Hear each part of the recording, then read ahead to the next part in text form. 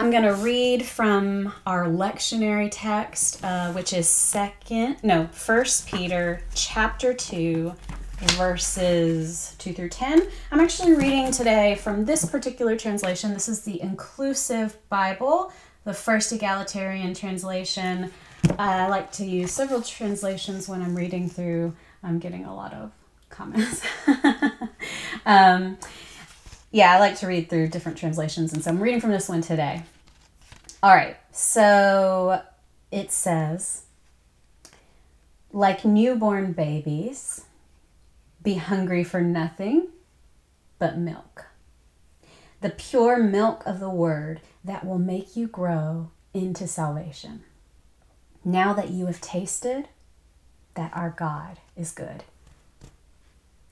Come to Christ, a living stone, rejected by mortals, but approved nonetheless, chosen and precious in God's eyes, and you are living stones as well. You are being built as an edifice of spirit to become a holy priesthood, offering spiritual sacrifices to God through Jesus Christ. For Scripture has it, see, I'm laying a cornerstone in Zion, an approved stone and precious. Those who put their faith in it will not be shaken. The stone is precious for you who have faith, but for those without faith, the stone which the builders rejected has become the cornerstone and, at the same time, an obstacle and a stumbling block. Those who stumble and fall are the disbelievers in God's word. It is their destiny to do so. You, however, are a chosen people, a royal priesthood, a consecrated nation, a people set apart to sing the praises of the one who called you out of the darkness into the wonderful divine light. Once you were not a people, but now you are the people of God. Once there was no mercy for you, but now you have found mercy. We hear the voice of God in these words. Thanks be to God. Take a little sip of water. All right, so today's lectionary epistle is a text for the church. And here we are. We may be separated by distance and by screens, but here we are, Peace of Christ Church, part of the Church Universal. And today's reading is about the foundation of the church. It's about the church and our oneness. It's about being built on the rock of a deeply personal faith. It's about Christ as our temple and us as its priests. It's about this new paradigm of faith that was being ushered in, and in fact, that is still being ushered in today. And the foundation of this work is laid out here in this text. And I love, did you catch it, that the first line begins with feminine, maternal imagery. Like newborn babies, it says. Be hungry for nothing but milk. My friends, this is Mother God imagery. This is a Mother God metaphor for us to feast on today with its reference to infants and their longing for milk. It's an instinctual longing to be filled, to thrive, to get chubby and chunky and happy, to live. Mother's milk, the life source for the most vulnerable among us, a newborn child. So it's Mother's Day, and I like to use this occasion to highlight the divine feminine image of God within us and among us. And feminist theologian Sally McFague said that God is she, he, and neither. We know this to be true, right? We know God is so much bigger, so much more than our finite gender constructs, our limited constructs. We know this, but we also need to acknowledge two realities. The first is that gender has been assigned to God, whether we like it or not.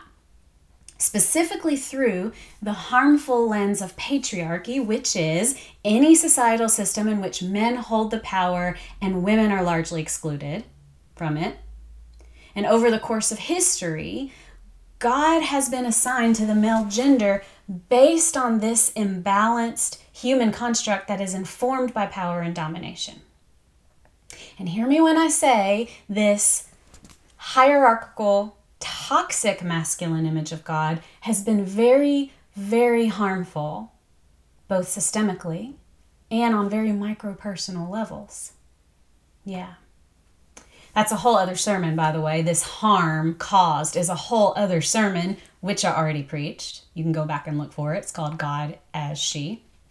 But it's a reality that we have to deal with.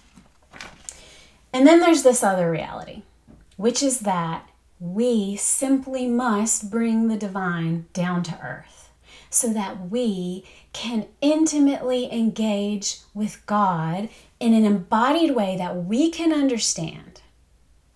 Why do you think Christ needed to exist as a human person walking the earth? If we're going to experience God, or at the very least just even fathom God, we need metaphor, we need language, and we need to see ourselves in God and God in us. We need this kind of connection.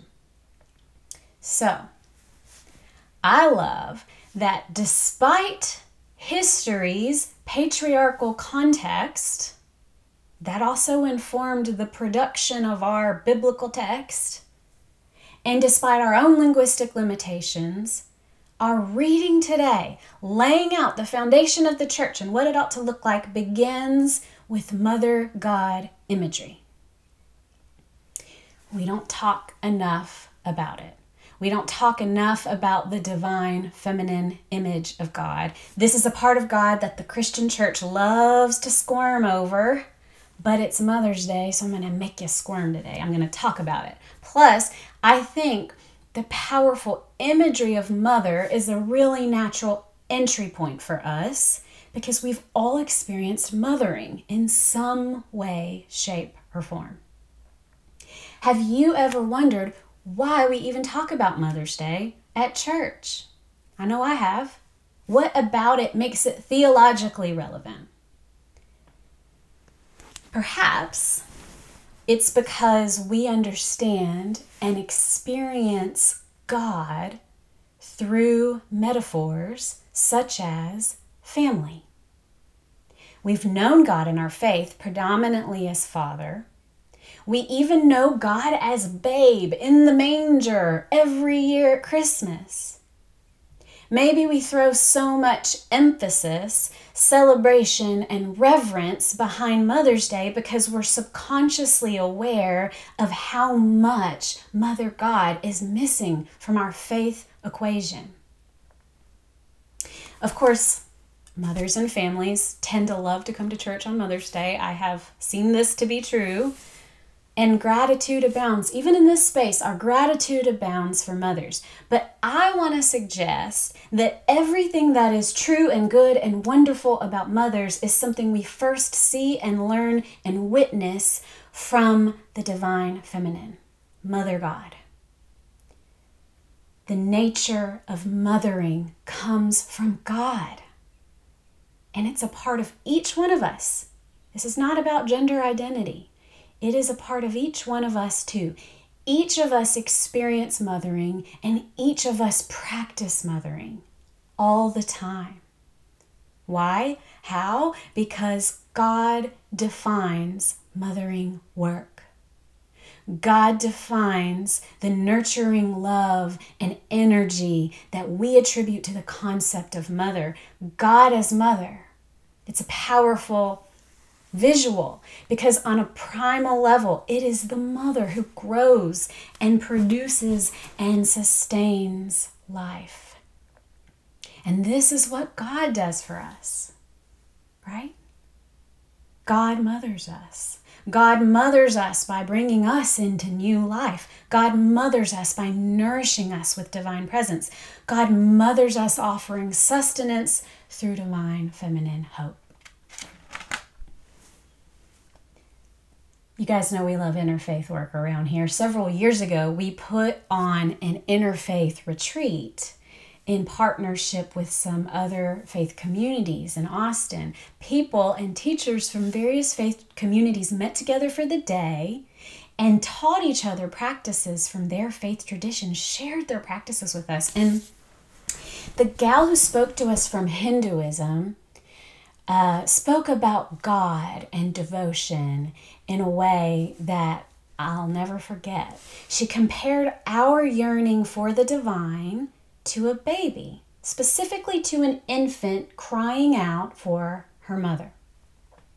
The baby doesn't know the mother's name. The baby doesn't know whether she's her biological mom or married or straight or gay or rich or poor or employed or educated. The baby doesn't know any of this.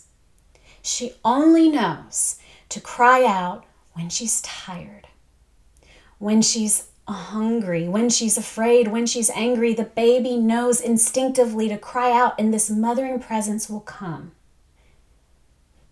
We do the same thing. We cry out to a God we don't completely know, we don't understand everything about. And yet on some level, we know that this presence will show up somehow, in some way. This is faith. This is the kind of presence that we seek from God, right? That a part of ourselves is always safe, always held, always provided for, connected to God in this instinctual, which is to say mystical way.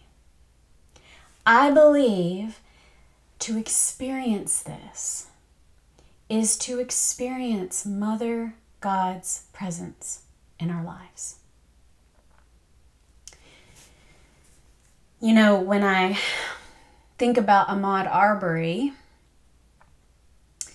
the young black man who was murdered because several racist men suspected he might be a burglar, when I think about him and the countless other black and brown men who are assumed to be criminals, who are treated with such utter disregard in both life and death, who were killed for existing, I think about their mothers. Do any of you do that? Can anyone imagine their mothers right now without pain, without feeling some pain in your body? So, when I think about God's pain over Ahmaud and these black lives treated with such cruelty,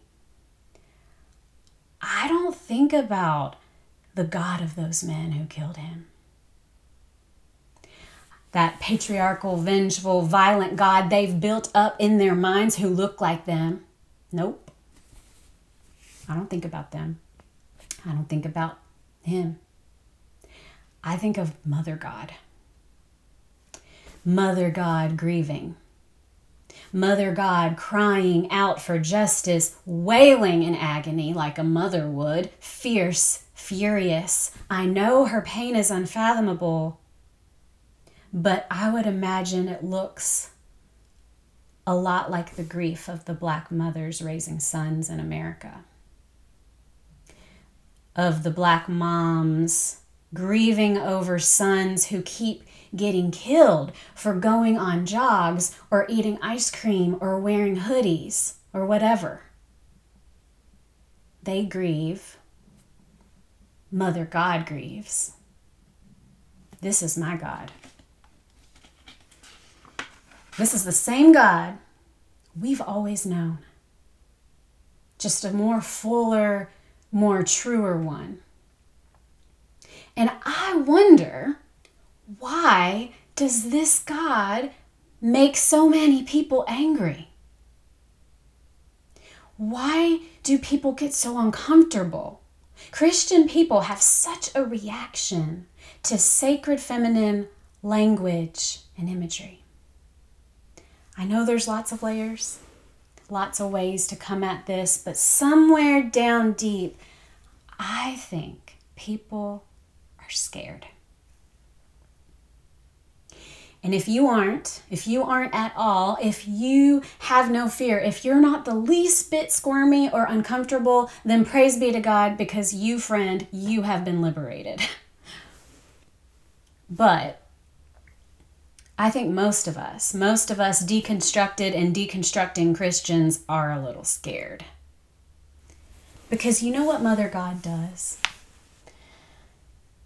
She gives us the permission we need, the little nudge we need to face our child selves. And this is scary, because this comes with trauma and it comes with work. A lot of sifting, a lot of excavating. It's hard. Think about your inner child. Think about the trauma you've known as a child. I want to know what you would say to that child right now, to your child self. I want to know. This is the work, and these are the words of Mother God. Does that make sense? She is giving us divine feminine hope. But like a good mom, she doesn't do it all for us. She compels us, rather, to grasp onto this hope for ourselves, to learn how to use it for ourselves so we can know the fullness of it and share it with our children and their children in our world.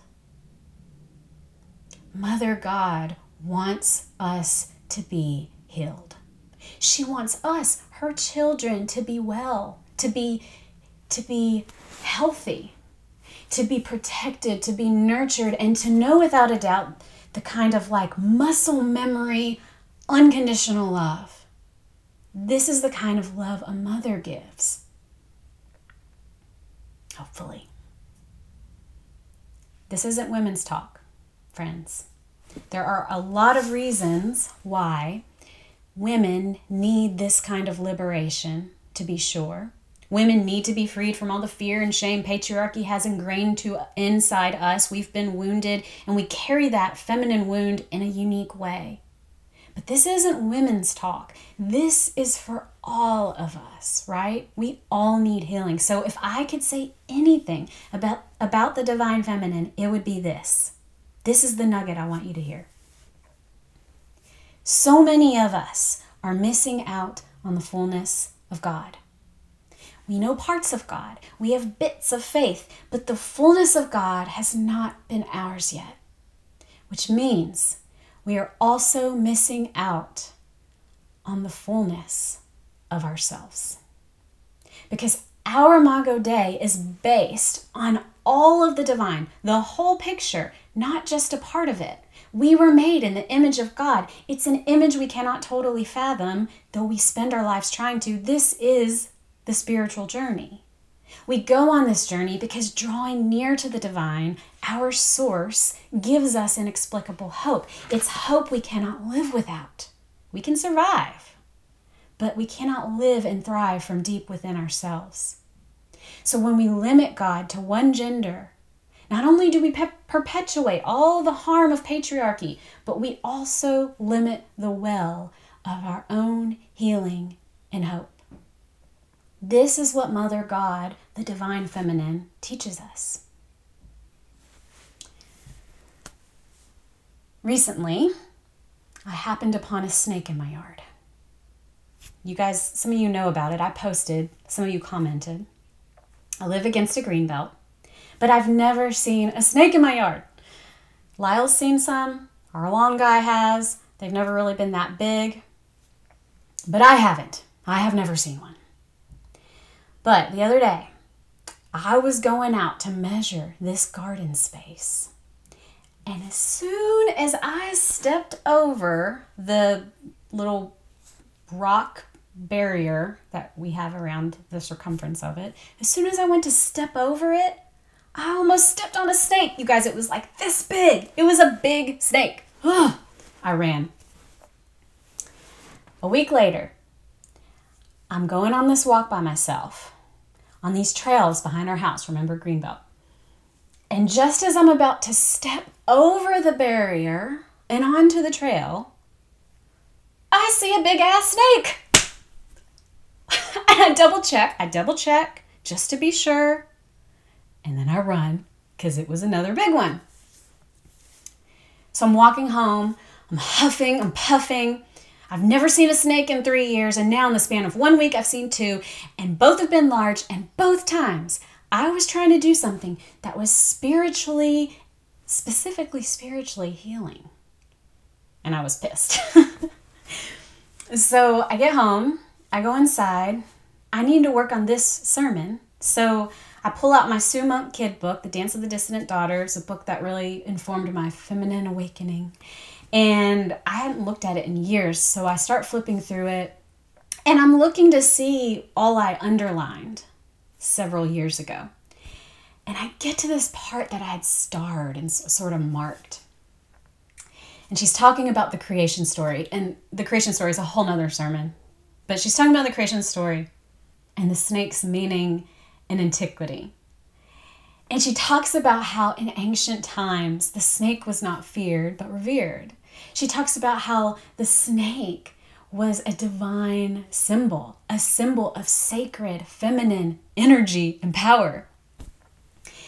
And this doesn't happen to me often. I'm assuming it doesn't happen to you often, but I immediately had a physical reaction. Chills go up and down my body. And this thought didn't come to my head. This thought reverberated throughout my body. And the thought was this: what if those snakes were blessing the ground I was walking on? It still gives me... I'm going to freak you guys out, but that was the thought. What if those snakes were blessing the ground I walked on? And the point is this, whether you think I'm crazy or not from this story, the point is this: something that scared me ended up a blessing. And not just a blessing, a welcome. Something that terrified me became an entry point to God. And I think we need to do something like this when we consider and engage the divine feminine. We need to explore why it scares us. We need to explore why it might repel us or whatever. We need to do this because we need to go deeper into the fullness of God, not away, deeper toward the center. Remember, not away. We need to know who God really is, or at least get as close as we can get so we go deeper. This is a part of naming, and the naming of God is a part of the responsibility of the church, which is why the text today is so relevant to this conversation. Because on the other side of this pandemic, life is going to look really different for all of us. It's going to look different for the global economy, for our society, for our culture and politics. And yes, it is going to look different for the church, capital C. We are building the church anew. We're laying the foundation right now. And we're given a blueprint in today's reading that is still valid. Look at the ancient metaphor in the text. Christ is the cornerstone. Christ is the temple. Well, what do you know? It doesn't include an actual building. We're okay. We're okay, guys. Christ is our temple. We are its priests, meaning we don't need anybody else's access. We don't need anybody else's permission or authority concerning the presence or image of God. We are doing the naming.